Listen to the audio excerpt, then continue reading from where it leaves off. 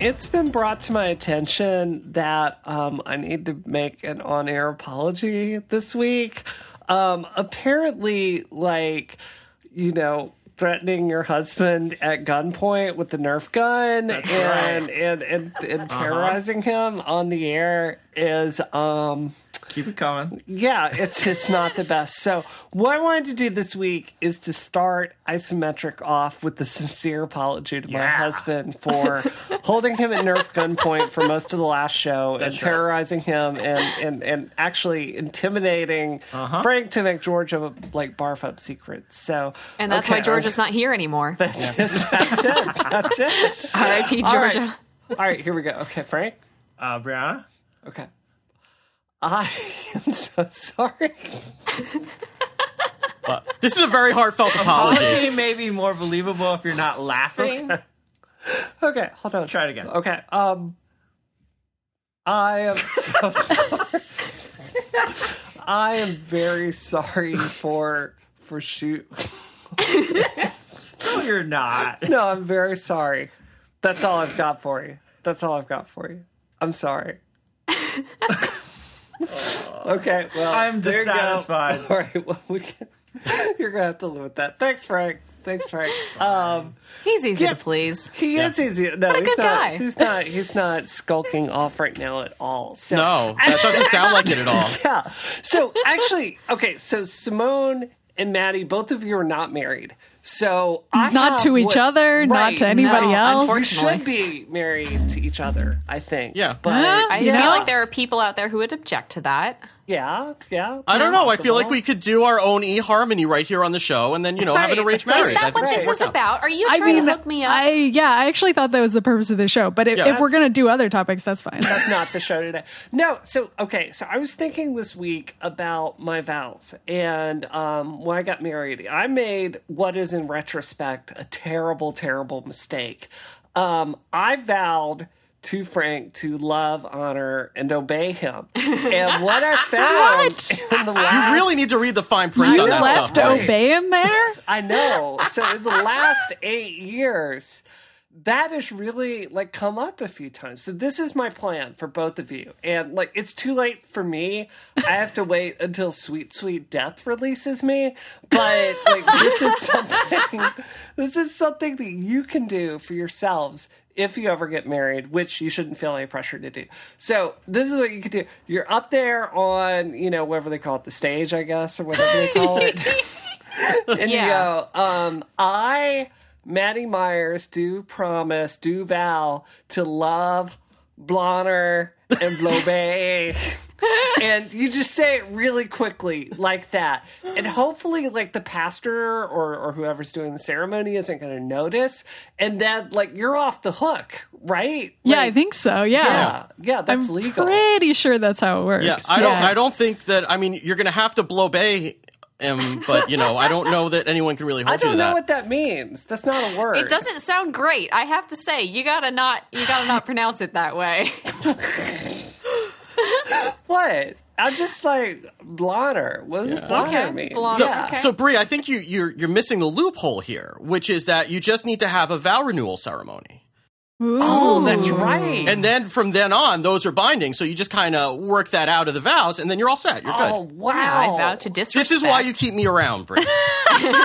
Yeah, you would change all the vows. They would become very, very different. But you wouldn't reveal them until the last moment, and by then it would be too late. No, it would have to be you're arbitrating something, with legal counsel. It would be look, I promise I will try to clean up the kitchen. Are you going to negotiate for your right to disrespect your husband? Yes. Is that how this is going? That's marriage. Based on what I know about you, you have already negotiated that right and enacted on a regular basis. I think we can argue there is legal precedent for Brianna disrespecting Frank. All right. Cool. That's good to Dishonoring, disobeying. Dishonoring? No, not dishonoring, Simone. I'm blobeying. Don't say that. That is a pretty terrible word, actually. Well, nobody knows what it means, so we can't really say that it's terrible. But we can imagine, and that's what's dangerous. I'm imagining it's something good. I don't know. is I don't know something why everybody else is imagining something else, but So we should probably, well, since we've clearly gone to a cold I've open at already this point. been introduced in my marriage ceremony to Simone. But I mean, I guess you can introduce all of us if you want, Steve. At the end I'm of Maddie's Isometric new today, wife. Simone and Maddie are getting engaged on the show. It's Yeah, and we're gonna Yay. bring our boyfriends in here and break up with them publicly on the show too. That's all I've ever wanted. Just a really big, dramatic public breakup Yeah, ceremony. same. Why Draw- don't we have public breakup ceremonies? Can that be a thing? I think it's called The Bachelor. Anyway, let's do the show. This is shall not we? Rocket. We can't talk about The Bachelor. I know. We're banned. So since Georgia is off fighting sharks somewhere in the southern U.S., so we have a video producer and host from Pixelkin.org and connoisseur of Oreos of all shapes and sizes, Simone de Rochefort, joining us to fill in. So thank you for joining us, Simone. Thank you so much for that introduction, but I told you not to talk about the Oreos anymore. I Well, have suffered enough. I've been doing a podcast with Bree for long enough that I know not to listen to anything that anybody tells me to do. Yeah, I mean, like Steve brought up Tron to me for like a million years, and so did the rest of Twitter. So, like, if you say anything about any topic on a podcast, that's it for you. That's the becomes thing my that you're thing. going to talk about forever. Actually, that's something I've learned, which is why I never say anything anymore. Yeah, I've noticed you've been so quiet lately, dear. I know. I What's haven't wrong? had any controversial opinions at all for weeks now.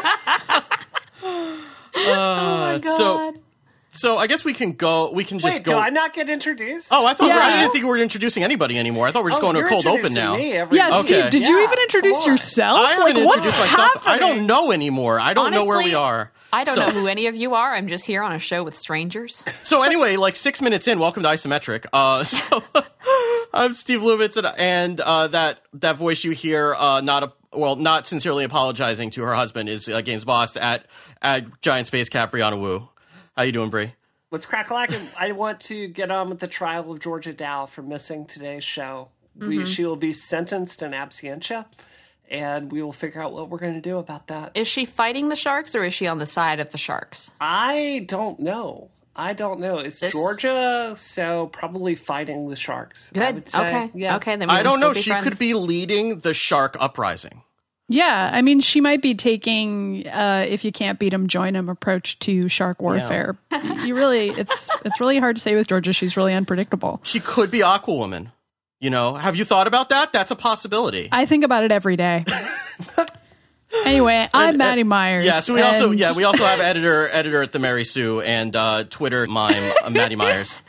Oh, wow. What if I started uploading vines of myself miming various controversial topics? Like, I would have to find a way to talk about, like, you know, I don't know. What's controversial, guys? Video games. Well, apparently, I'll talk with the stuff about, that we're like, talking about probable today. boob physics in Resident Evil 2 via mime. Look forward to that. That could be That'll be dangerous, easy. actually. Oh, no, it'll be really fun for me, but not for the viewer. I might buy, like, some watermelons or something. Anyway. You know you have to do this now. Oh, I don't have to do anything. She's going to Blobay. You need to blonde the vows you took with this show, Maddie. I blonner and blow bay isometric every moment of every day of my life. Oh, God. Yeah, the best part is you could use this on pretty much any word. Like, it's not Simone de Rochefort. It's Blamone de God, that sounds so bad. It does sound pretty bad. So does Blatty Bliers. Bloody Yeah. Blurs, oh my God. Bloody Blars. Bliana Blue Bliana Blue.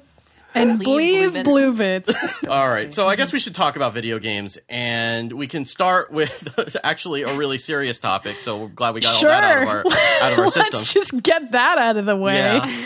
Yeah. So the American Psychological Association just today released a new report that is stating that there is, in fact, according to them, a link between playing violent video games and increases in aggression and a decrease in sensitivity to aggression. So this is a position that they've had for a long time, and then they have had a number of reports over the last decade. And then they eventually have had to go back and commission further reports after some of their points were refuted.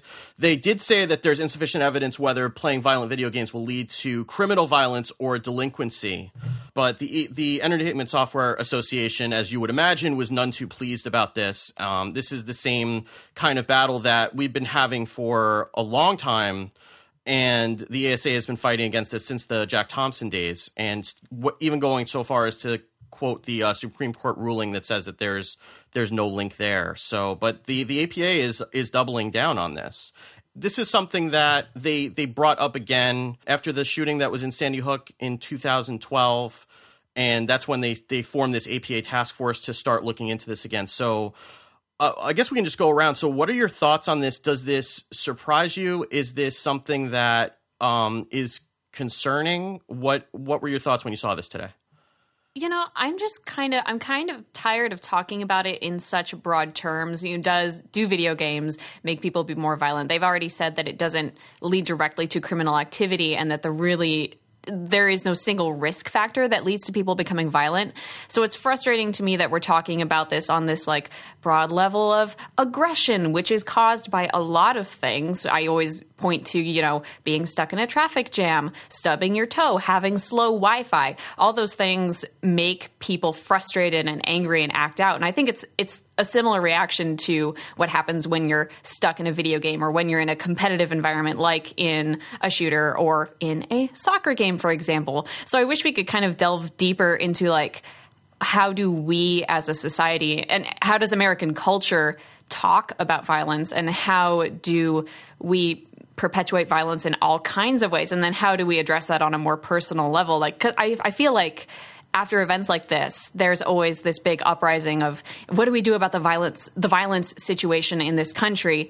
But outside of that, I don't really hear many people talking about it. And I always say what we really need to do is just be talking, having multiple conversations, especially with kids as they're growing up, like about what violence means to them and what experiences they're having in video games when they might be doing violent things. Like, how does that make you feel? Does this make you stressed? Like, talk about what's going on an individual level. And I wish Georgia were here because she is so smart about this stuff. But you're just gonna have to have me instead. That's just how my initial reaction to it is heavy sigh.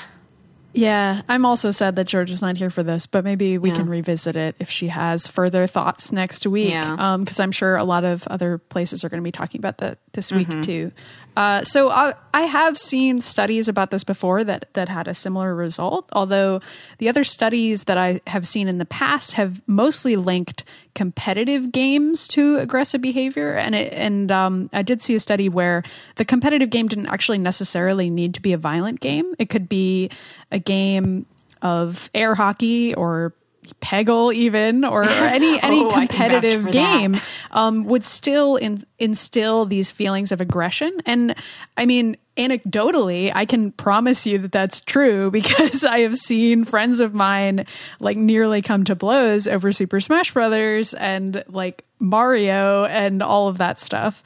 Because if you're competing and like, you're playing a multiplayer Mario game these days, they can be very frustrating. So like, I mean, I can definitely understand like, okay, people might have some aggressive feelings right after they play the game. Like I've seen studies about how those aggressive feelings exhibit immediately after and during you playing the game. And obviously the more aggressive feelings you have, the more things like testosterone can propagate in you, and like different things can happen to your body when you engage in competitive behaviors a lot. It can actually physically change you in some ways that can be documented, which is kind of cool in a way. Maybe scary if you see it as not your choice, but I don't know that I personally see it that way. I would prefer, as a person who actually really enjoys competitive games, some of which are violent, some of which I would say are not violent, like Super Smash Brothers, but are still competitive games, I would prefer to see those games as an opportunity to really think about how I approach my own feelings as I play. And I've talked on this show about like growing up and being a really sore loser and like being really mean to my friends about fighting games and like really only caring about winning to a detriment to my friendships at the time. And like, I have a lot of regrets about being that way. And I've really tried to look at myself and be like, what is causing those feelings? And when I start to get angry at a fighting game, I like actively tamp down on that. And I think I'm going to try playing this character that I've never played before and just like challenge myself and remember that this is about me getting better reflexes. Like, but that's just myself. And I feel like those are the conversations that I would love to see these studies provoking in people, like whether they're parents talking to their kids about competition or not. But unfortunately, I think this is getting framed as being about video games as opposed to about competitive games. Like, I mean, we all know the stereotype about sports jocks at school also being really aggressive. And at the time, I always thought that was because they're encouraged all the time to be extremely aggressive, like in their sports practices. So like, that's why the jocks, I assume, were throwing volleyballs at people's heads all the time. I mean, I don't know. That happened to me growing up. I don't know about everybody else, but the jocks were total jerks. But so were gamers, certain gamers, you know? Yeah, that's a really good point about learning self-control through playing games, because there is such a, you know, there's always a moment where you have to remind yourself that it's okay to step away. There's always a moment where, like you said, you have to try something new and, you know, put yourself at risk there for failure. And I think that's another really important lesson. And again, that's not really being addressed by these studies.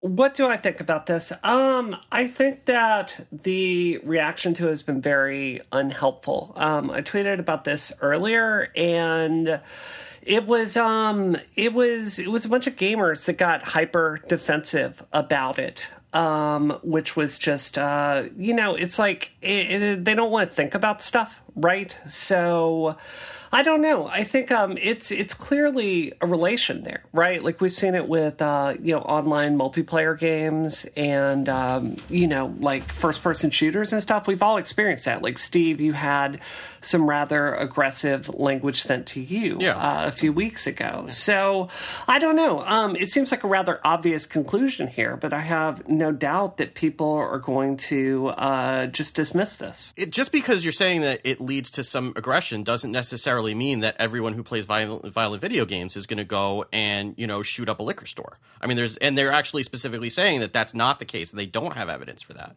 But you can't necessarily just pull the wool over your eyes and say there's absolutely no effect. I mean, I've seen, you know, my kids just watching like Justice League and then try to beat the crap out of each other right afterwards, and that's not even I don't even let them play anything that's really legitimately more violent than Splatoon. So it's just it's kind of short-sighted just to completely dismiss this and say no, it doesn't. But is that also kind of a reflex from the Jack Thompson era, where Jack Thompson was making that leap all the way to everyone who plays violent video games is just you know, going to be a criminal? And there you have to look at the fact that 97% of teenagers are playing games. And that's something that the APA said in this like thing. Like this is a fact. It's already too late. Yeah, it's too late. And that's the thing, is that we need to look at, you know, whether or not there is a connection and whether or not it leads to something more than short-term aggression.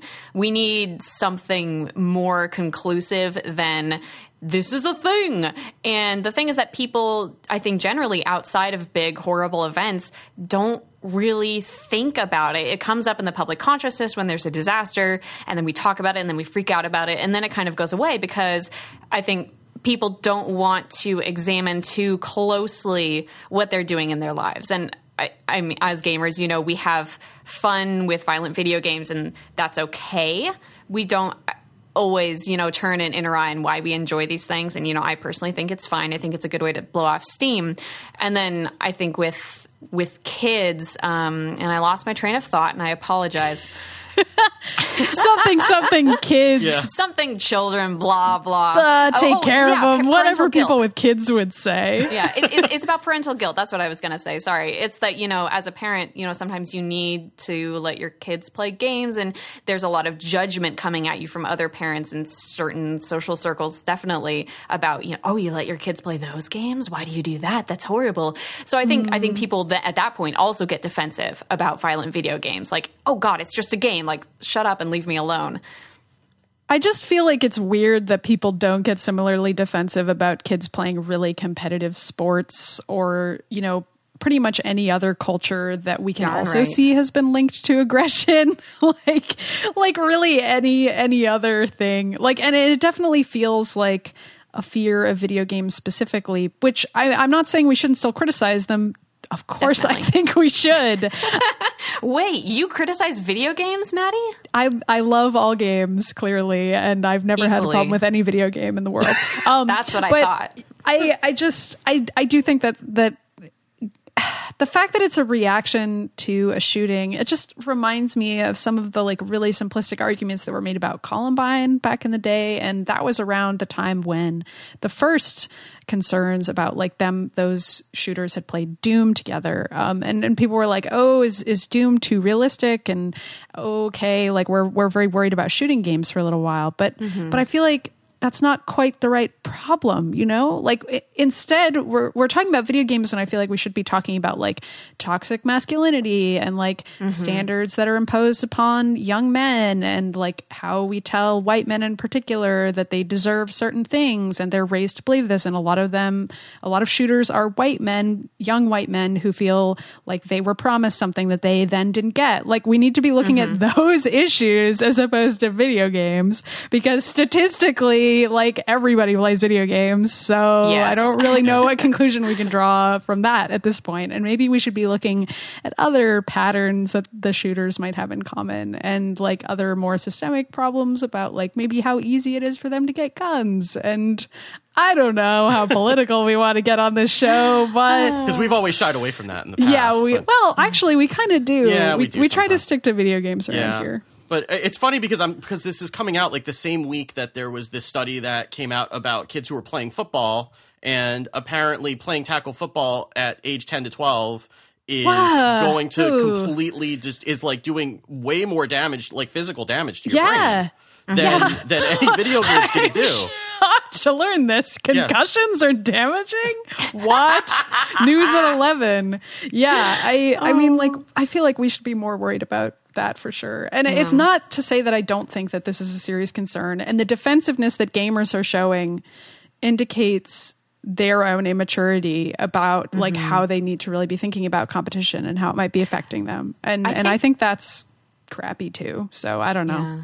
Yeah. I think that's kind of part of a trend of just video games being raised out of the realm of subculture and kind of subsumed in megaculture, which is a word that I just made up. Yep, that sounds real. Yeah, exactly. I am a scientist. You have people, you know, raised with raised in a subculture who are protective of that subculture. And I think there's also a lot of, you know, I mean, within video games, even there are arguments about superiority, like between PC gamers and console gamers, et cetera. There's already kind of this contentious defensiveness within the culture, I think in the same way that you see with physical sports, you know, team culture and all that. So it makes sense to me that there would be this kind of immature defensive reaction from a certain set of people when something like this comes up. I don't think it's necessarily connected to the nature of video games, but rather the nature of the subculture. Yeah. There's a lot of interlocking problems. Yeah. Video games are a mess, you guys. And anything not in moderation can, you know, exactly. do harm to you. I don't want to come out saying like I don't want to sound like I'm saying video games are great for everyone and you should play them all the time and they don't make you violent. I do think that we definitely need to look at the ways the trends in video games. That is really important. The fact that the default mechanic in a game is shooting generally, like within mainstream games, that's a problem. We should look at that, but on a cultural level, for sure. Any final words? Talk to your kids about violence. Yeah. More like talk to your kids about the patriarchy, and if you have a boy, tell him it's okay to like have other friends. Because if you read the statistics on like how men don't have friends in our country, it's really, really sad, and I feel like it leads to a lot of these problems. It's depressing. Anyway, I'll get off my soapbox now. Patriarchy hurts everybody. Okay. I like your soapbox. It's a nice box. Patriarchy sucks, you guys. Yeah, that's that like the tagline of the that's show? Our secret tagline. People think that it's gaming with perspective, but the secret tagline is the patriarchy sucks. Don't That's tell actually anyone. Maddie's battle cry when she rushes into battle. The patriarchy sucks. Oh, goodness. All right, so let's go on from talking about how violent video games affect you to talking about how violent video games are affecting ESPN. How about that? Sounds great. Sounds great. So the Dota 2 International tournament happened this past week. It was a 5-day tournament that it's the 5th one that they've done, and we've kind of talked about esports a couple times. We talked about that doping controversy a couple of weeks ago. But this is a really, really big tournament, and it seems like it's big enough to start getting people to start talking about it as not that weird thing that those people do with sitting in a dark room with headphones on, and actually starting to consider whether esports are legitimately sports or not. ESPN was covering it in a way that's very different from the way that they covered it the Heroes of the Dorm competition that they had aired a couple of months ago, where one of their on-air personalities threatened to quit if that was the kind of sport that they were going to keep covering. He actually did quit a couple of weeks after that anyway. But they actually had a really legitimate 5-minute segment on it where they were actually trying to understand what it was and pointing out that the purse, which was $18 million, is more than the Masters and more than a number of other major traditional sporting competitions. And the other thing that was a little bit different about this is that an American team won, so it wasn't that weird thing that people in South Korea are doing playing StarCraft for hours on end. This was, an American team, and we have a long tradition in this country of, caring about something for 15 minutes after an American team wins something. So USA.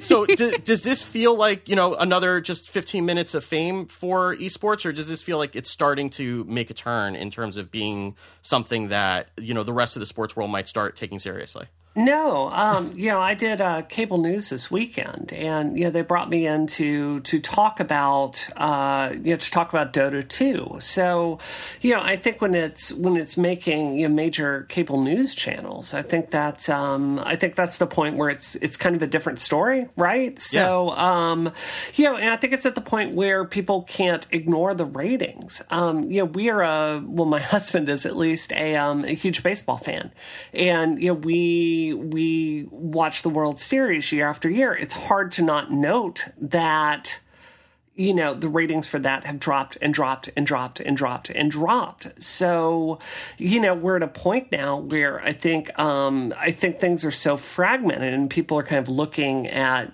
how do you attract a younger audience? It only makes sense. I think people take things seriously that have real money behind them. And, Twitch shows clearly that people will tune into this stuff and watch it. So, I think I really think that's it.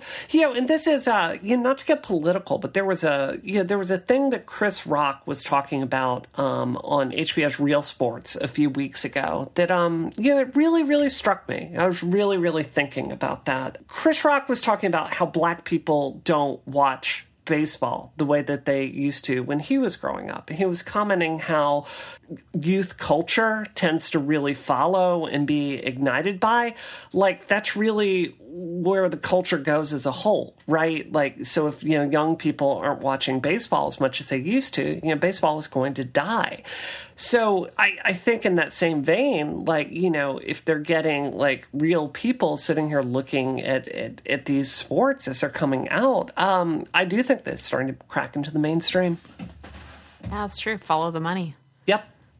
Yeah. And the thing that struck me, because I was watching some of the matches this week as I was getting ready in the morning, and it strikes me that the play-by-play announcers are on par with anything that you'd see in a quote-unquote traditional sport. I was watching, I have no idea what the hell's going on, but he sounds really excited about it, and I've been going back and forth whether that's something that they need to do to introduce people to the sport, is kind of explain it more and more, like when they're showing some of these really niche sports in the Olympics, or whether they just need to do what they're doing, which is we're just going to call play-by-play, and we're going to assume that you know what you're watching, and if you don't, too bad, which is the way that they call a football game during the Super Bowl. They don't dumb it down for people either. Mm-hmm. But I guess, is that something that could be a barrier to this getting acceptance, or is it something that if there's enough people watching it, people will just kind of look at it and figure out what's going on and get interested that way? I was going to say, I don't know crap about football, but during not this last Super Bowl, but the one before that, at the time, I had a girlfriend who really, really loved football, and like she was there to explain it to me, and that was a huge help for me. I understood football. I knew what the lines on the field meant. It was a whole new world. So I think that accessibility problem, which is very real because Dota is very complicated, and so is League of Legends, that those games will become more accessible as more people get into them and start, explaining them to the people they love. I think that we kind of have a tendency to get people into the things that we care about.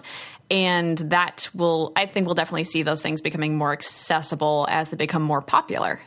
Yeah. And I guess I would also, I agree. But also I think that the rules of baseball and football and all that stuff just kind of seeps into our culture because we are all supposed to know the basic rules of them. There's still obviously people who don't care about those sports at all and really don't know anything about them. But if you watch a few games, it's enough to pick up the basics. And the basics of Dota and the basics of League of Legends are not that hard to pick up. It's two teams. They're both trying to get some MacGuffin, and everybody's pushing back and forth. It's not so different from watching a football game because it's team based. And I was thinking about why the International seems to have so much more money and popularity and viewership than EVO, which is like a fighting game tournament, even though EVO's been around longer, and like obviously Street Fighter's been around for a really long time, and like a lot of fighting game players, and I know also StarCraft players, have wondered like why haven't those games gotten to the mainstream, and why is it that Dota and League of Legends are mainstream? And they are, in the sense that like people that I know who know nothing about games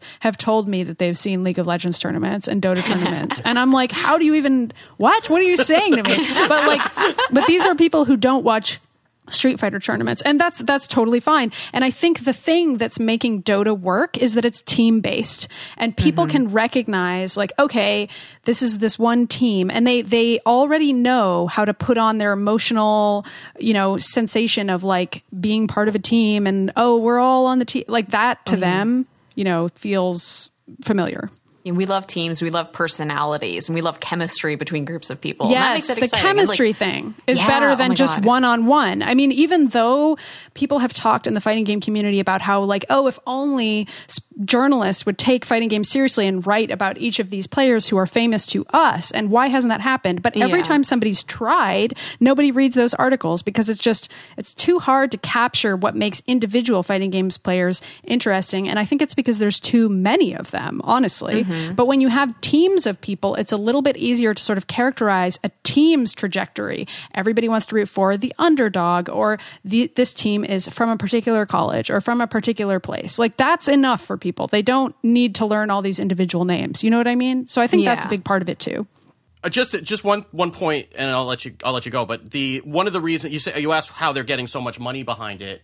And one of the things, comparison to other esports, and one of the things they said on the ESPN report is that a portion of all the proceeds from all the in-game items that people are buying when they play Dota 2 is going towards the prize pool for the International. So that's one of the reasons that you're getting so much money into that, because people are spending so much money in Dota 2 that Valve is able to put aside a portion of that and then put that into this ginormous prize pool. I don't think it's just that, though, because I think they're able to get sponsorships and stuff because they know that more people are interested in watching Dota, for better or for worse, than they are in watching StarCraft tournaments here or other sort of one-on-one games here for whatever reason. And I really do think that the team thing is a big part of that. I can't prove it, but it seems Did you guys like watch the Taylor Swift music video that the two of the Evil Genius members made for each other? No. It was so adorable. It was in the Ars Technica piece that we read. He totally, in this piece, the author did exactly what you're talking about, Maddie. Like, he summarized like the characters of each of the members of the team, and it was totally like, there's the leader, and there's the quiet, bad boy. cool one. Yeah, the one who's the backbone of the team. I was getting heated. And so... Are they your sons now? Yeah, they are all my sons, though they are 3D, which makes them different from the rest of my sons. Also, they're flesh and blood. I made it weird. You have a lot of imaginary kids, apparently. I do. Unfortunately, I'm a terrible mother. But so one of the members of the team made this music video where he sings Taylor Swift's love story and like photoshops his head onto Disney characters, and it's the love story between him and another member of the team, and it was so cute. That is really cute. I watched it right before this podcast, so I feel good. That's adorable. I guess I feel like there's a meta question here. Like, is Dota really the best, like, kind of game for this kind of broadcast experience? I mean, you know, I can kind of understand where something like Modern Warfare would be, but I think it has the problem that it's generally in the first person, right? Yeah. Like, it's hard to get an overview of the field, like in, say, football or baseball. Dota is, I think it's better because, like, it's pulled out and it's all about, like, controlling lanes. But at the same time, you know, it's not really exciting. Like, there's no, you know, the quarterback throws a pass and, oh, they go for it and they really caught it, right? Like, there's nothing like that. And I think there is for the people who are really into the game, though. Oh, yeah. I think there is, too. I actually think that football is probably the best similarity. And I say that as somebody who kind of likes football. So I'm going to make fun of it a little bit here. But, like, football is not really that complicated. You really can only go left or right with the ball. That's it. Like, there's only two directions. And there's some stuff that can happen with, like, the lines on the field and, like, who gets the ball when. But that is about it. And, like, once I figured that out in elementary school, I was like, oh, this game's really easy. And like, that was why I liked football as a very, very young kid, because it was way easier for me to keep track of than all the other sports that were on TV when I was really young. So, like, I think that actually Dota is more complicated in some ways, and a lot of, in like League of Legends and even Heroes of the Storm, because they have the multiple lanes. So you can be constantly switching perspectives and be like, oh, what's happening here? What's happening here? And people can be teleporting around in these games usually. So that's kind of like catching a pass, right? Like, oh, this person's teleporting to here. Oh, they're going back to home base. Are they going to make it in time? I mean, that's actually very similar to catching somebody right before they make a touchdown, right? I mean, that's, I don't know. I think it's actually a lot like football. Even in terms of the camera's perspective on the players, they're sort of like the same size as when you're watching a football game. And I think that's intentional. Yeah, I actually thought it was more like my experience of trying to watch hockey as a kid when I was, when I was younger. Because hockey is so fast paced, though, in comparison. But yeah, it is. But the thing is that the puck is so small, especially when I was watching it on like a standard def television. And so a big problem when you're trying to watch hockey, and a reason that hockey never really took off, is because it's so hard to figure out what's going on until you learn that you need to watch the person who has their stick on the ice, as opposed to looking for this little black dot among all the other little black dots on the ice. Yeah. You have to watch the body language of the players and what they're reacting to, as opposed to trying to keep track of the puck itself. Yeah, that is kind of similar. Yeah, I mean, I felt when I was watching it that I had no clue what was going on, and especially with the terminology, which is foreign to me. But I kind of picked it up after watching a couple of matches. But yeah, Dota is very, very complicated. I'm curious how the next Heroes of the Storm tournament in, I think it's October or November, is going to go, because that seems like it's more suited for something like this because it's so much simpler and it's a little bit easier for a novice who doesn't know the game to pick up, maybe. But I do think it's better than something like Counter-Strike, just because you can see the whole thing, even if you're jumping all over the place. You can at least see the whole field, and you can kind of get an idea that something's happening. Whereas if you're watching something like Counter-Strike, you're having to bounce between all of the different people's perspectives, and you may not be getting an idea of what the whole field looks like. Yeah. And I think, I might be wrong about this, but I think people's roles on a team are a little more defined in something like Dota or League of Legends. And I think that kind of helps people grasp onto, like, okay, this person needs to do this. That's their role. You know, they're the quarterback doing ranged of the team. Attacks. They're doing healing. And, like, people can sort of recognize, oh, that's what's happening on the screen when the announcer is good. Ideally, they'd be pretty helpful. And like in Counter-Strike, like, sure, you might have someone who's sniping and they're doing that, but that's also not very visually interesting. Like, there's a level of skill there, and it's really fascinating, but I don't think it's visually, like, compelling in the same way that all the, like, colorful characters in something like League of Legends or Dota are. Yeah, I agree. Yeah. I don't know. I think it's a step in the right direction. Heck yeah. I'm sorry. I can't help but think that, like, after last year for Women in Tech, how it belongs right up there, right next to football. It does. Like, well, this is the next fight, is like getting women esports competitors. I mean, like, when people talk to me about, like, being a journalist in my field, that is actually the first comparison that I make to help a non-gamer get it. I'm like, okay, so you know how women are treated in sports journalism? That's what my job is like. And people are like, oh, that sucks. But, like, that's pretty much what it is like. Like occasionally you have women commentators, but usually there's just one, and like she's ridiculed and her looks are constantly questioned. So yay, we're going in a great direction, video games. It's going to be interesting. I know there was that drama last year with the Hearthstone tournament where they segregated genders. But it'll be interesting, I think, as more women come up in esports and become, I know there are already a lot women in esports, but not more that women many become actually. Yeah. They're not they as are, many as they're there out should be. there.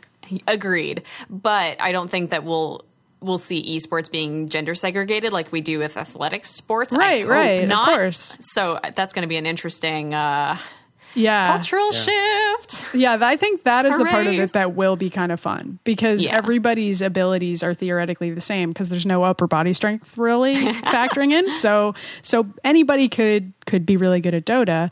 And don't write in and tell me stupid biological arguments because all of that stuff is totally bunk. And if you Google it, then you'll see that it's all bunk because I Google it all the freaking time just to get angry about We it. will It's print bunk. out your emails and burn them. See, those are All the that things that cause aggression.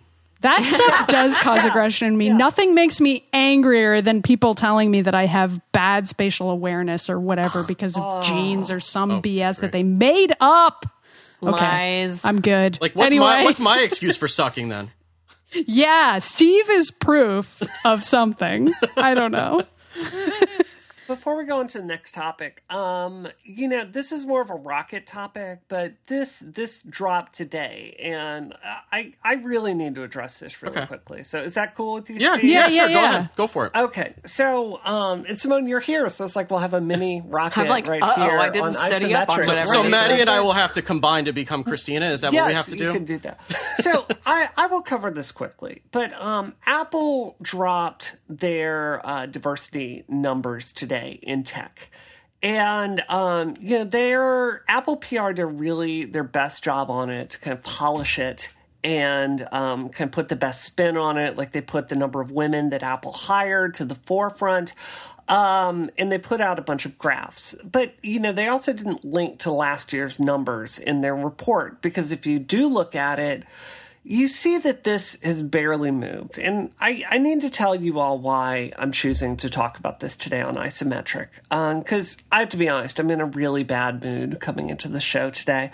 So Apple puts out this kind of misleading report. If you look at the numbers, Apple's overall gender difference in hiring women has changed by 1% overall. It's changed not at all in leadership, and it's changed barely in the tech sphere. So what does this mean? All the jobs they added are basically in retail. So that's one problem. But the real problem here is when I'm looking at who's reporting on it. iMore had a white straight man report on this, and he gave a very, very sunny, basically towed Apple's party line about it. Jim Dalrymple on Loop Insight, a site that I've written for, basically said, great progress. Christina Warren gave a very accurate report on this. I feel like I'm being on a show with her. I can't really analyze it objectively. But, Verge, another straight white dude, looks at it, gives a very sunny, Apple-y take on it, though they actually compared it to last year's numbers. This is a real problem, guys. The men, frankly, that are in a position of a lot of power to look at these numbers with Apple, they didn't really look into it. And they're so emotionally invested in wanting the situation to be better that they don't want to hear it when you're saying, well, please look at these numbers. Like they're so quick to say, yay, we're making progress, but more needs to be done. And, in fact, as we were recording this, Jim Dalrymple of The Loop is swearing at me repeatedly and personally attacking me on Twitter for saying, I don't think you did a very good job looking at these numbers. And, it's, Maddie, maybe this is something you can talk about, but I want people to know that when you talk about this stuff, there's nothing but cost for you if you're a woman, if you bring it up. It's not fun and it's not easy. Oh, and yeah. I want to just say it's really frustrating to be abused like that by somebody in the Apple community. And, it's I think this is what happens when you don't have any women doing analysis, right? I mean, culturally, we need to work on letting people be negative about things and trying to reassure them. No, it's okay. You can be, but look at the bright side. Be happy about it too. Like, just, let people tell it like it is. Don't, I mean, those graphs were like almost identical. And especially in the rate, the breakdown by race, the only change was going from undeclared to Asian, which goes along with them opening a lot of stores in China. I mean, if you're going to be doing honest reporting, you need to look at that and say that, it looks like nothing's changed, or the numbers are what they are. Yeah, a lot of white people tend to think diversity means women. And I'm guilty of this too. But diversity, includes different races, includes, various sexualities, it's not all about white women. And, I think that's the trap that I see a lot of the analysis falling into. So I don't know. I know it's not I know it's not an isometric topic, but it's just, the response is just really put me in a funk tonight. I don't like this happening with an important person in the Apple community. I wish you could just take a breath and realize it's not personal. I don't win anything from pointing out that these numbers aren't great. And I wish the numbers were awesome, There's no value in shooting the messenger. I mean, that's true. I mean, they're not even your numbers. You're just pointing it out. You're not even involved at all. What all you did was I am to look at the numbers from last year and compare them. How dare you? How dare you look at the 2014 numbers? Didn't we delete all the numbers from 2014? I feel like this is one of those times when we're supposed to give people a whole lot of credit for trying a little bit, which I think does happen in games and tech a lot. And I absolutely run into this in reporting or just tweets or whatever, where I say, okay, this game is trying to do X, but it's falling short in these certain ways that are kind of offensive, and they should really be thinking about that. And then I'm met with a lot of defensiveness, like, oh, well, shouldn't you be giving them more credit for trying? And I'm like, I'm giving them so much credit that I actually think they're going to listen to me make this critique. I'm actually assuming they're already listening, unlike most people who are not listening at all. They've already made the stated goal that they're going to hire diversely. In this case, that's the stated goal. So theoretically, they should be up for listening to critique. That's exactly what they should want to hear, because that's what their stated goal is. So we're doing the right thing by pointing out that they could be doing a better job, and that they should be really focusing their efforts on hiring within other sectors besides just Apple stores. I mean, is that what the diverse hires are, like people at the Genius Bar? Because that's cool. Like seeing diversity on the Genius Bar, that's definitely cool. But it's women. That can't be the only place. It's not about jobs at the mall. It's exactly. not. It's just not. But I mean, Maddie, something I don't get any reward whatsoever for. It comes at nothing but cost for me, is to continually look at who's doing the coverage and to point it out when it's invariably no women or black people or Latino people, and it's so important in the game world, but it's just as true in tech and the Apple sphere. It's incredibly important. I love Relay. I love this network. It's our 1-year anniversary next week. I'm so proud to be on here with Stephen and Mike. But, the truth is, as far as I know, I think we only have one Latina woman on here. And then it's, us and Rocket and, Yasmin over on Material. And, it has consequences for coverage. So I don't know. Yeah, I mean, there's experiences that we literally cannot speak to on this show because we don't have them. And obviously we can try to have guests, and we do, but we can't speak to those experiences, and that's just a shame. So it's important for people to be encouraging of diversity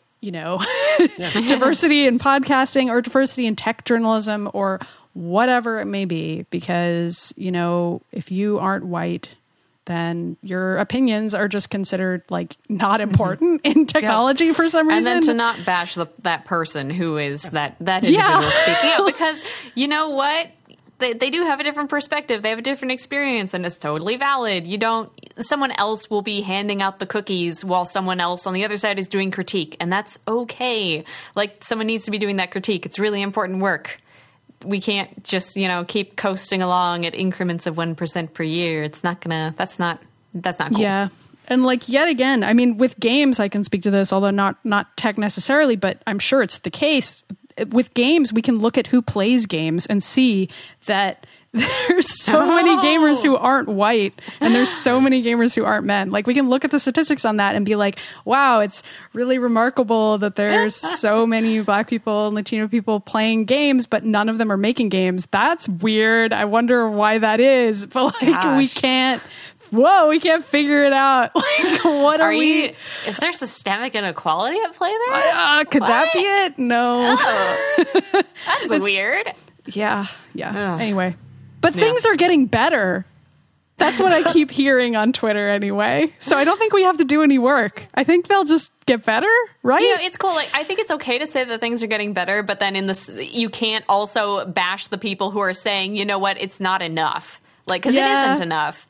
I feel like the people who tell me that things are better are the people who are reaping the benefits of others calling out the changes that need to happen, but not themselves calling out those changes. Do you know what I mean? They're watching somebody take that flack and they're like, wow, things are finally getting better. I have no idea why. It could be because all these activists are loudly speaking up about it and taking a ton of flack for it. That's why things are getting better. That's true. And also, if you're saying, hey, things are getting better to someone else, you're probably misstepping there. Yeah. No, don't tell other people how things are for them or for you. It's okay to celebrate on your own, but don't make it a generalization. Yeah, it's just a weird thing that I see people say a lot. Yeah. People saying that to you is just what? I know it comes from a place of kindness, but it also seems like it's just disregarding how things are getting better. Do you know what I mean? Mm-hmm. Who's doing the work and upon whose backs the revolution is being carried, I don't know. Yep. Politics! This is a very political show. All right. Well, unless you have something else to say, Brie, you want to cheer up and talk about Resident Evil 2 a little bit? I do. Do we have any ad reads this week? We do not. No. Okay. So sorry. I think we have 2 next week. This week we're being endorsed by The Patriarchy Sucks. Yes. We get paid a lot of money for saying that the patriarchy sucks. That's why we're millionaires. 7 cents on the dollar for saying the patriarchy sucks. I love being wealthy. The patriarchy sucks. When your ceiling needs to be made of glass, reach out to the patriarchy sucks. Give women the vote. Anyway, Resident Evil 2. Anyway, so there's been kind of some rumors going around for the last couple weeks that Capcom maybe sort of wanted to do a Resident Evil 2 remake, but they needed to hear from people that they wanted to make it, and there were a number of articles if you want a Resident Evil 2 remake, you better let Capcom know because they may or may not be thinking about it. So eventually this week, the producer on the remake put out a video sporting a We Do It t-shirt, and they didn't say when it's going to happen, but they are going to be making a Resident Evil 2 remake, which will be sometime after their remake of Resident Evil 0, which is coming out next year. So I know, Brie, you were really excited about this. Are you more? I mean, I know that the Resident Evil 1 remake was a train wreck. Disaster. I mean, go ahead. Okay, hold on. I don't think it was a train wreck. That's not fair. Okay. I mean, the boobs were a disaster. Yeah, the boobs were a train wreck. The boobs are terrible. I was specifically thinking of the boobs that were a train wreck. But a game isn't entirely about the boobs. You could play through it's with Chris, not? and it would be what? Wait. Barely notice that, right? So.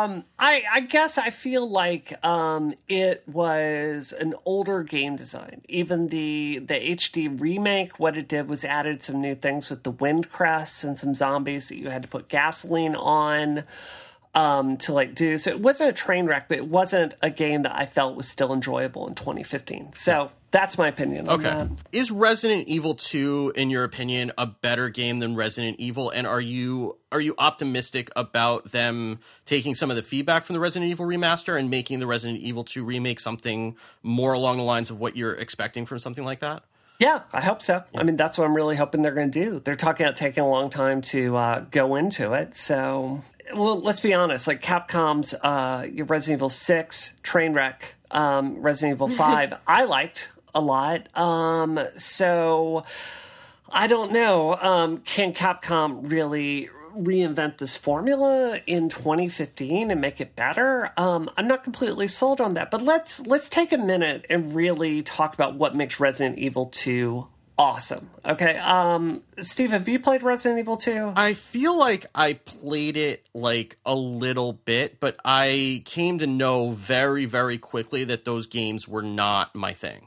So, They're scary. well, it's not even that they were scary, it's that they were frustrating in a way that I couldn't get past. And I think that something with the tank controls where you're rotating and then moving in a direction was something that I really had a hard time wrapping my brain around for some reason. I also came to it, again, I never had a PlayStation, so I came to this like well after the games were released. So I think I had different expectations of the game than if I had played the games when they had come out. I think I would have had a different stuff like experience. it does not age well. Right. It becomes clunky to a modern eye. Yeah. I would Yeah. say. Or you knew better. Maddie, have you played it? Yeah, but it's not one of my favorite ones. Sorry. Really? Okay, Simone, have you played it? I really like the I- first Resident Evil, to be honest. But yeah. So Anyway, Resident go Evil's ahead. older than Simone. Is it really? Is it really? That can't I don't be think right. so. I have a very serious question. I was 1998. I was 1998. I was You 8 years were. old when this Okay. came out. Yeah, Okay. I am actually 2,000 years old now. My serious question is if there was a cage fight between the Final Fantasy VII remake and the Resident Evil 2 Oh, remake, wow. and only Ooh. one could win and be made, which one would you guys want? Don't ask me this because, it's like not my favorite game of each franchise. and they're duking it out, so I'm kind of like, oh, okay. Two undesirables. I don't really have a dog in this fight. What do you two think? Lucky you. Bree could probably make this call. Yeah, don't ask me either. Resident 'cause- Evil 2, for sure. Resident Evil 2, for All right, sure. all right. But, I mean, I want to talk about why this game is so beloved, if Please I do. can. So, Resident Evil, and I've played both of these games probably 20, 30 times through them. Like, I'm a Resident Evil mega fan. So, Resident Evil 1 was good, but Resident Evil 2 came and really, really pushed the formula over the edge. So, it wasn't just that you played one game all the way through and picked your hero and you were done. There was Resident Evil Disc A and Resident Evil Disc B. So there were actually 4 playthroughs that you had to do. Claire and Chris A, and then Claire and Chris B.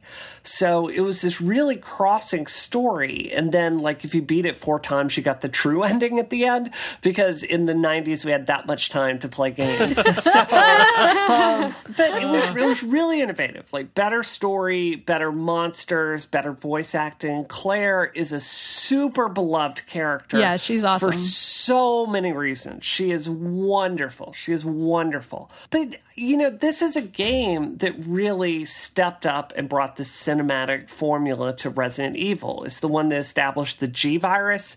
It's the one that established, Sherry Birkin, and a lot of these characters that really came to really make up the Resident Evil mythos. Like Ada Wong, her first appearance was in Resident Evil 2. So, this is a game that people are really, really passionate about. And, for me, if I can just be honest here, like, my lawyer probably doesn't want me saying this, but, like, Eliza was a female character from Resident Evil 1.5. So, basically, when they came out with Resident Evil, they did this, a halfway version that they ran past playtesting, and they said, ugh, this sucks. This is a terrible game. So Eliza, who's this character who, like, rode this awesome motorcycle and, like, wore motorcycle armor and was blonde and awesome, like a 10 out of 10 character design. That was a really big influence on Holiday, even though, Eliza's since been erased from history, which is amazing. So, I don't know. I'm really hoping that Resident Evil will kind of go back and, look at some of these things that made this game so amazing. And I'm also, like, one of my favorite video game experiences, if you ask me what I'm proudest of, it is beating the Resident Evil 2 hunk scenario, which was so hard. So after you beat the game 4 times, what the game did is it goes, so you wake up and there's this soldier that gets killed in a cutscene, and then, like, it goes and you do hunk scenario, and then the soldier wakes up in the sewer and he's like, Alpha team here, mission accomplished, Roger will rendezvous at the meeting point. And like, so then you have to battle all the way through the game with this like very limited amount of ammo. And the only way you can get through it is by running past enemies. So, I don't know. I think it was a really, really, really good mini game. Resident Evil's tried to get as awesome with like the Mercenaries mini game, but you know, it's just the perfect Resident Evil game. It's the perfect setup, the best sets, the best characters, and I'm just really, really hoping they don't screw it up like they did the last one. So I have one more question, and then we'll go on to what we're playing. But I guess this is kind of something that I've been thinking about, because we talked about Rare Replay last week, and then we have the Mega Man Legacy Collection coming out in a few weeks. That's collecting Mega Man 1 through 6 with a bunch of extra bonus footage. But it feels like, from like an archival perspective, is it a little bit concerning that, you know, whether we're going to be able to bring some of these games forward to the next generation is in the hands of companies, and especially thinking about all the chaos that's going on with Konami right now. Like, is this something that's concerning that, you know, it seems like this would be a no-brainer for them to remake a lot of these games, but it's kind of up to the whims of the companies that happen to own the content. And we have games like this that are beloved. Once those original versions stop working, we may not be able to play them anymore. Yes. Okay. It's probably fine. Stop being such a downer, Steve. Yeah, why are you so negative? Why? It's getting better. Yeah, everything's getting better, Steve. And also, video games will live forever, and we don't have to worry about it. There's no archiving problem. What? I don't know. I think it probably is true that, like, as these remakes come out, mentally they will replace the prior versions over the years, and like that's sad, but I feel like I've already seen it happen with stuff like Myst, where if I try to like find original screenshots of what Myst used to look like, it's really hard to do because even the way that Myst looked on my original computer like was very different from how the game would be rendered now, and so on and so forth. And so that will probably keep happening with games forever, and our collective memory will be really weird, and it's kind of sad, I guess, but it's also part of what makes art magical, right? I mean, It's really hard to preserve art. Every form of art is this way, and that's what makes it great and sad. Anyway. True. Wow. True that. Wow. Okay. Round of applause. Well, yeah, like all the old guys, Doctor the Who Mona episodes Lisa with is deteriorating as we speak. Shh. But she looks so happy. She looks kind of happy, but she's also a little sad, and it's because she knows that death comes for us all. Okay, great. Let's make this show even happier. Fantastic. All right, before Maddie makes us all cry into our laptops, why don't we go on to what we're playing? Yay! So Simone, since you were so nice to come fill in the empty chair this week, you can go first. What are you playing this week? So I've been playing Zoombinis basically nonstop. Do you guys know what Zoombinis is? Did you play it with your small I keep seeing you post about this, but I have no idea what it is. I think you've been seeing Courtney post about it. And by the way, she says hello to everyone. And I know that she's your real favorite, so, you know, whatever. Zoombinis is this old educational game from the 90s. I think it came out in 1996, and I played it when I was a tiny, tiny thing. It was my Resident Evil 2, if you will. Basically, it's a game of logic puzzles where you have all these little blue creatures and you're trying to escape, the capitalist oppressor. I'm not kidding. What? These creatures called the bloats take over your island and they like ramp up your production and make you all work for them. And then the Zoombinis are like, this is horrible. A really cute game about imperialism. That's basically, the benefits of socialism. So you have to like guide them to a new city, and it's just a set of logic puzzles where you organize them by traits, and like there are these rocks, and each one will only let a certain Zoombini with a certain trait pass, and you make pizzas. It's wonderful. I love it. There's a lot of nostalgia coloring my views of it, but I think it is a really great game. And I've been playing it in the mornings when I get up because I have so much trouble getting out of bed. And like mornings are when I'm really, really stressed. So I've just been getting up and getting out my iPad and playing Zoombinis, which you can buy in the Apple Store for $10. So what ages other than, 23 is that good for? Millennials, and then I think I think 10 and up would be a good age. It's all touch-based, so it's really mechanically easy to play, but I think some of the little details are difficult. Like there's a level where you have to line the Zoombinis up. Like they all have hair, eyes, nose, and feet. Those are the traits.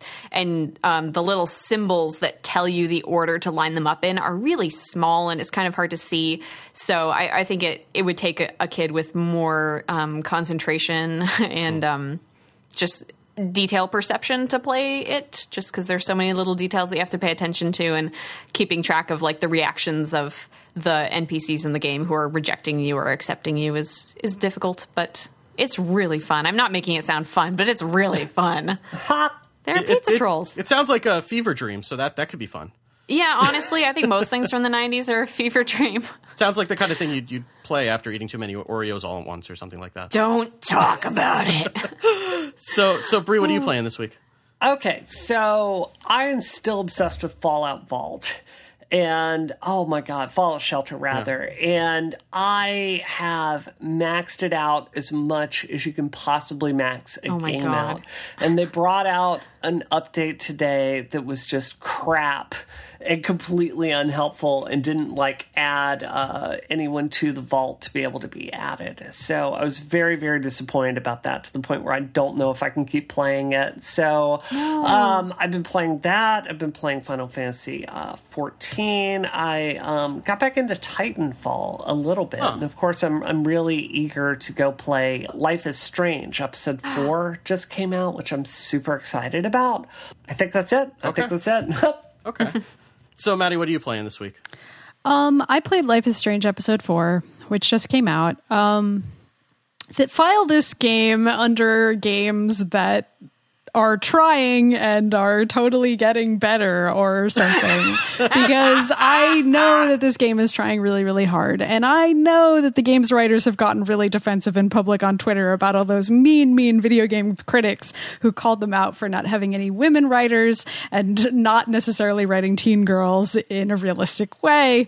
But, you know, in spite of that, I still feel the need to take them to task from time to time. And they'll probably never listen to this podcast, so it doesn't really matter. But there are so many things that I really like about Life is Strange that it's a situation where I just get all the more frustrated when it messes up. And I've talked about that on the show before, but it just keeps being a game that I want to recommend without caveats, but I have to like give a million caveats every time I talk to people about it, because I don't know. I have no other explanation for what it does other than to just say that it feels like a soap opera. Like, it is a game about women, but it does a lot of things that are very emotionally manipulative. And I don't know like a nicer way to phrase that, but it has characters die before your very eyes in a very manipulative way, and then you'll have to just only barely save them, or they'll just die over and over. And it's always female characters who are dying, by the way. And it's a time travel game, so you can sort of go back and save them.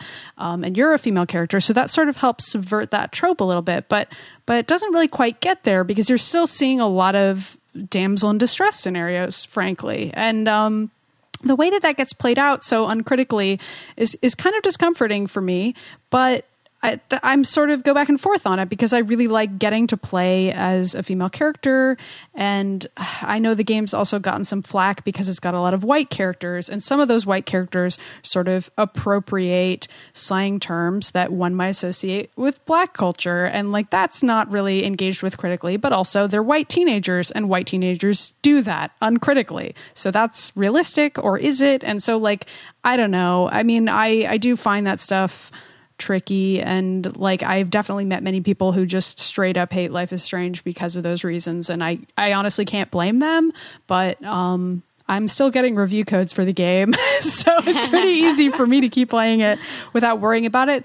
But honestly, if I weren't getting review codes, I probably would have stopped playing the game. And like, that doesn't really bode well, because this is a game that is theoretically for me. You know what I mean? Like, it's about women. It's a game that I really want to like, but the way that it treats its female characters, it is a rough go. And so when I recommend this game, I have to be like, you got to be ready for women to be tied up and killed. Like, you got to be ready for that, and you got to be ready for like suicide plot lines, which I found triggering and I talked about. on Twitter a little bit, but like stuff like that is used in a way that soap operas do it, which is to say, like, in a way where they're trying to get you to cry. And like, there's nothing wrong with that genre, but just know that that's what it is. You know, like it's very soapy. It's very like glurge is sort of the term for it sometimes when something's like a Lifetime movie. Do you know what I mean? Like, it's very manipulative with your emotions, but some people really like that kind of media. Like, my conservative aunt really enjoys it. So, like, I don't know. There are definitely people out there who like this game, and I like parts of it. So, I don't know, guys. Episode 4 has a lot of really, really bad stuff happen to women in it, but there were parts that were so well written too. So, I don't know what to say about it. Anyway.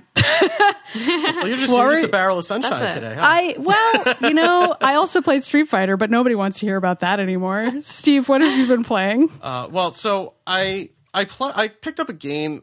I hesitate to recommend things to you, Brie, because I know that our tastes are pretty different, but you may like this. A game called Invisible Inc., which is from Clay, I think is pronounced how the studio that did Mark of the Ninja and Don't Starve. It's kind of like a stealth XCOM that's set in like a cyberpunk future. So it's very turn-based, and you're kind of sneaking around these different corporation floors looking to try to hack into safes and hack into weapons depots, and trying to steal plans for the corporation and bring them down. And it's incredibly difficult. But I like it. It's interesting. I have to be really on in order to play it. And it's very roguelike. Like it does the XCOM thing where if an agent dies, they're dead, and that's the end of it, and you really don't get very many of them, though there are ways to get more. But it's an interesting take on the genre that I'm enjoying, though I haven't really been able to play it just because I haven't really been on enough to be able to play it. And the other reason that I haven't really had a lot of time is because Maureen discovered Hearthstone this week.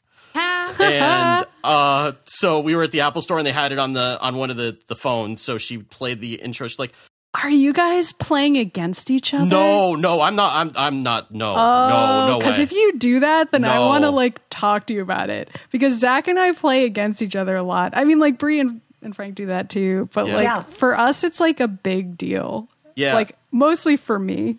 The problem is that I have so many more cards than she does right now that it wouldn't even be fair. Well, but what if she does, though? What if she does catch up? And she's like, let's just try it, honey. Let's just try playing a game together. What could go wrong? Well, so what we've been doing is she's been going through arena mode, which is like the seal deck. And so she'll play, and I will be her phone a friend while she's playing. So she's like, well, should I do this or should I do that? And then I will help her through it. So she's picking up some of the nuances of the game, but she's already unlocked like half the heroes, which you'll have to level up to level 10. And she's doing all her daily quests every day. And she's like blaming me that she's not working on her novel because of this. So I think it's going out. I think it's going pretty well. We've been doing that together. So that's been a lot of fun too, but we're not playing against each other because that's a terrible, terrible idea. Hey, we managed to make it work, but it is a constant struggle, mostly for me. No, that's not true. We can both be totally sore losers. I will put it this way. Maureen and I just celebrated our 13th wedding anniversary, and we did not get there by playing competitive games against each other. We'll just put it that way. Interesting. Something to take into account. I prefer to use Brianna and Frank as my model, because I don't think Zach and I are going to stop playing competitive games anytime soon. Nope. So we're just going to have to figure out how to make that work. You need to be ready to fight at a moment's notice with your significant other. Yeah. I think that's the way to go through life. She pretty much always wins. So yeah, that doesn't go well for me usually. One way or the other, she always wins. Good. That's as it should be. So we'll just quick housekeeping, and then we'll get out of here. So this coming week, as you hear this, actually I think it'll be tomorrow as you're hearing this, if you're listening to this the day that this comes out, will be a year of since Relay.fm, the wonderful network of which we are a part, came into being. So Mike and Steven, our fearless leaders, are going to be doing a live Q&A on August 18th at 1:15 Eastern that they will be streaming right here in the same live stream that you are listening to us right now if you're in the chat room. So make sure to go and check that out. We are all really, really thrilled to be part of the network. And, you know, the network's really come a long way in the last year. So it's going to be quite a celebration. So, and Bree, you have voting for your South by Southwest panel that you want to direct people to? Yeah. So we're doing. I'm on several panels this year. You can go to the South by Southwest voting site, which Steve will give a link to in the show notes. This is where I really do need isometric listeners to show up. So there's one in particular. It's on VR. I don't talk on the show every single day about all the awesome VR stuff that we're doing. But, basically it's talking about how you tell narratives, how you do gameplay, what the considerations are as we're really moving into this step that's beyond just light years, beyond what the PS4 is about. So I am super excited about that. And I hope isometric listeners will help me make that panel a reality. Awesome. So, so we'll have a link to that in the show notes, and that you can find those at relay.fm/isometric or at isometricshow.com. As always, you can rate and review the show on iTunes. We really do appreciate all the wonderful reviews you guys leave, and you don't have to write a review. You can just leave a rating, and that will help us out too. You can send us feedback via email to feedback@isometricshow.com. We are, again, part of the wonderful Relay.fm network, where you can hear Simone and Bree on Rocket every week, along with all the other fine shows of the network. And Simone, where can people find more about you before we give the rest of our Twitter information? You should go check out pixelkin.org. We're a website that writes about video games from a family perspective. We are super pro-game, but not against criticizing games. We love to get into that stuff, and I do a lot of video stuff for them. I'm doing a talk show right now called The Issue, where we just address one issue in games every week, and it's awesome. And you can find me on Twitter at DoomQuasar. Oh, and you should go listen to Simone on Gaming with the Moms as well. Oh, yeah. My other podcast. Oh, God, I'm so sorry. Gaming with the Moms is really fun. We actually talked about violence there in episode 16, I think. So if you want to hear me yammer on more about video game violence, that's the place to do it. It's mostly video game violence, and Hearthstone is pretty much that podcast. Oh, God, it's all Hearthstone. Nicole and I are going to have to just get together and just get one podcast out of our system or something like that. She's told me that about every time you guys play each other, or watch each other play, one of you loses. You can't win when you're watching each other play. We broke that curse. I watched her and she won, so we broke the curse. Oh, awesome. Yeah. Okay. Glad she showed you what's what. Yeah. She's way better than I am, I'll tell you that much. So you can find all of us on Twitter. The show's account is at Isometric Show. I am Wicked Good. And Bree, where can people find you? Space Cat Gal. And Maddie? Samus Clone. And Georgia? Georgia_Dale. That was so cute. So thank you, as always, for listening. And hasta la vista, baby. Down,